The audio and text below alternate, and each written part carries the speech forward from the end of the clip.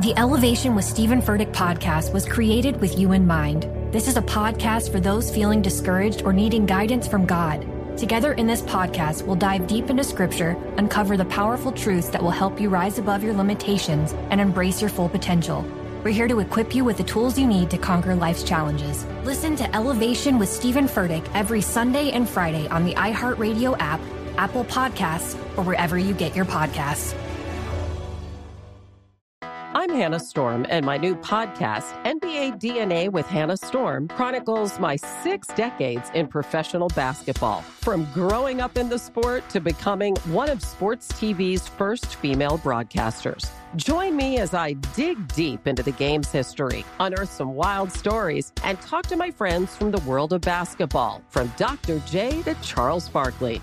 It's been a wild ride, and now I get to take you with me. Listen to NBA DNA with Hannah Storm on the iHeartRadio app, Apple Podcasts, or wherever you get your podcasts. If you love sports and true crime, then there's a new podcast from executive producer Dan Patrick and hosted by me, Jay Harris, that you won't want to miss. Playing Dirty: Sports Scandals. Each week, I'm squeezing the juiciest details from some of the biggest sports scandals ever. I'm talking Marcus Dixon, Olympic gymnastics, Cain Velasquez, salacious Super Bowl-level scandals. Join me on the dark side of sports by listening to Playing Dirty: Sports Scandals on the iHeartRadio app, Apple Podcasts, or wherever you get your podcasts. So, because of the horrifying weekend we had in the United States, the news coverage kind of obliterated what was going on in Hong Kong after 8 weeks of protest. There was almost as much tear gas fired at protesters yesterday by the Chinese government as in the previous 8 weeks combined. I mean, the protests have really hit a fever pitch. The protesters shut down buses, trains, caused 200 flights to be canceled. Meanwhile, the trade conflict with China continues, and that could have serious ramifications economically, especially in the future. To discuss these twin topics, we've invited on the terrific Gordon Chang, who is an American columnist, blogger, television pundit, author, lawyer. He's widely known for his book, The Coming Collapse of China, as well as other good stuff. Gordon Chang joins us. Gordon, how are you, sir? Fine, thank you, and thank you so much. Listen, there are plenty of sins from the colonial era. Plenty of bad stuff happened. On the other hand, the people of Hong Kong, which was a British colony, are probably dreaming, fantasizing of returning to the days as a British colony. What is their likely future now under the control of the Communist Chinese? Yeah, that's a great question. Both sides have hardened their positions. The kids, the demonstrators, the pro-democracy forces clearly do not want Chinese interference in Hong Kong. China promised 50 years of self-rule under the one country, two systems formula of semi-autonomy. And right now, Beijing has clearly violated that promise. So you see kids who have now said this is the last stand for Hong Kong, and many of them have said they're willing to die, and 4 of them have committed suicide in circumstances where it looks like they're linked to the protests. Beijing right now probably doesn't know what to do. They've lost control of the situation. At some point, they probably will send in the People's Armed Police and the People's Liberation Army, but that's clearly the last resort for them because they know that Hong Kong is not armored car country, and they're in for a long-term struggle with a very unhappy population. What do you mean not an armored car country? People talk about Tiananmen, 1989, in connection with Hong Kong, and they ask, could that happen again? Well, Beijing has these wide boulevards at the time. It was perfect place for tanks and armored cars to maneuver and to engage in the slaughter. Hong Kong is pretty, got narrow streets, got tall buildings. There's all sorts of things that determined opposition can do. And I think that essentially you could see a pitched battle, and it would be blood on both sides. Wow.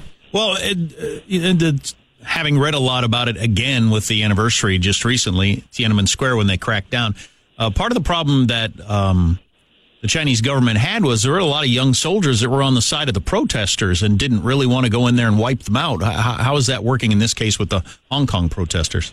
Well, also, in 1989, there were a lot of generals who didn't want to do this. Right. And and some generals just absolutely refused. Deng Xiaoping, the paramount leader at the time. This time, they're bringing in people who don't like Hong Kongers. The problem right now, there are a lot of problems with the Hong Kong police, but as you suggest, a lot of them do sympathize with the protesters. They've got family on the other sides of the barricades, and right now they're demoralized, they're fatigued. There's no discipline or very little discipline that you can see. And that's one of the reasons that might force Beijing to do something it doesn't want to do. But if they're going to bring in people, they're going to bring in people who have no sympathy at all for Hong Kong residents. And so this could get really nasty. Well, yesterday the Chinese government announced to the protesters, do not take restraint for weakness. Is that as chilling as it sounds? It's chilling, but it's hollow. And we know this because the Chinese take our restraint for weakness. Chinese communists will wield power when they believe they have an advantage. If they're just issuing dire warnings, it means that they don't know what to do. If they are going to move, we're going to see, I think, much different language from China, which would be basically, if you don't stop this immediately, we will bring in the troops. They're not saying that right now, so I don't think that they're going to do it. Xi Jinping, of course, is probably desperate. He's got a Hong Kong problem, a trade problem, an America problem, an economy problem. He's got problems that we don't even know about, I'm sure. And let's transition to that in like 15 seconds. But one more question. How widespread is the support for the protest and the protesters among Hong Kongers? I would think that they've got maybe somewhere about 75% of the population are on their side. Okay. The one thing you haven't heard is condemnations from most Hong Kong people about violence. There were a lot of smart people in the U.S. said, the protesters are going to lose support because of their violent tactics. And they've said that in the middle of June. Well, that hasn't happened yet because most Hong Kong people, while they might not like the violent tactics, are more focused in on China, Carrie Lam, who's the Hong Kong chief executive, and bad Hong Kong police tactics. So, right, and they're not armchair quarterbacking. They're in the middle of it. They know what the risk is. Yeah, and essentially what you've got is the kids are getting free passes. The kids can overreact and overstep the line. I'm not saying they can't do that. I think they probably will do it. But right now, they've got the support of most people in Hong Kong. All right, let's transition to the pressure on Xi and the Chinese regime. How bad is it and why? I think there's a lot of pressure, and the reason is Xi Jinping has unprecedented power, which means he also has unprecedented accountability. In the old Chinese system, that was before he became general secretary in 2012, there was shared responsibility. So if there was something that went wrong, the paramount leader didn't get blamed. Well, Xi Jinping has taken power from everybody, so there's nobody else to blame. And also, he's deinstitutionalized the Communist Party by getting rid of rules, which mean there are no rules to protect him, which means that when things go well for China, as they did in 2017, Xi Jinping got a lot of credit, got a lot of power.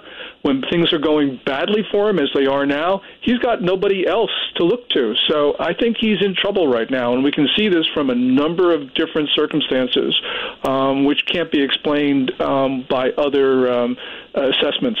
So China walked away from some commitments they made earlier on the trade thing. Trump says, I'm going to increase it by 10% September 1st. China devalues their currency even more. And you tweeted yesterday, and it got some attention, today Donald Trump became a wartime president. What does that mean? It means that the Chinese have just sort of thrown restraint to the winds, and they're now acting in an extremely belligerent, extremely hostile manner. There has been a trade war since the early 1990s. We Americans just ignored it, but it's become, at this point, something you can't ignore. Beijing is attacking our society, and it's not just in trade, of course, not just economics. It's also they're harming our service personnel. They've injured our diplomats. This is at the point where we've got to fight back, and so this is a war. We're talking Gordon Chang, and Gordon, we barely have a minute left, but given the U.S. position that you've got to stop the theft of R&D, you've got to stop demanding total access to companies that invest in China, and the nature of the Chinese government, is there any reconciling those two things? No. We are in a struggle, and people don't want to hear this. But I don't think that we can coexist with China. At least we can't coexist with the People's Republic of China. We can get along well with the Chinese people. Wow. You know, I haven't seen a lot to suggest you're wrong. I don't see a solution. I've got a reasonably vivid imagination. Gordon Chang is an American author, columnist, thinker, and expert on China and Asia. Gordon, it's always enlightening, and we hope we can do it again soon. Yes, well, thank you so much. All right, it's our pleasure. His latest book is Losing South Korea.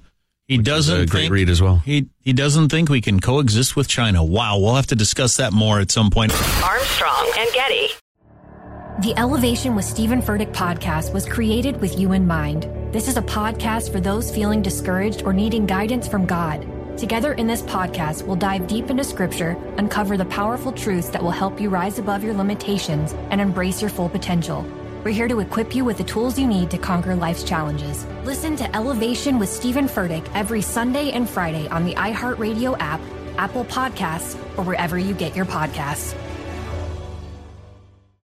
I'm Hannah Storm, and my new podcast, NBA DNA with Hannah Storm, chronicles my 6 decades in professional basketball. From growing up in the sport to becoming one of sports TV's first female broadcasters. Join me as I dig deep into the game's history, unearth some wild stories, and talk to my friends from the world of basketball, from Dr. J to Charles Barkley. It's been a wild ride, and now I get to take you with me. Listen to NBA DNA with Hannah Storm on the iHeartRadio app, Apple Podcasts, or wherever you get your podcasts. If you love sports and true crime, then there's a new podcast from executive producer Dan Patrick and hosted by me, Jay Harris, that you won't want to miss. Playing Dirty: Sports Scandals. Each week, I'm squeezing the juiciest details from some of the biggest sports scandals ever. I'm talking Marcus Dixon, Olympic gymnastics, Cain Velasquez, salacious Super Bowl-level scandals. Join me on the dark side of sports by listening to Playing Dirty: Sports Scandals on the iHeartRadio app, Apple Podcasts, or wherever you get your podcasts.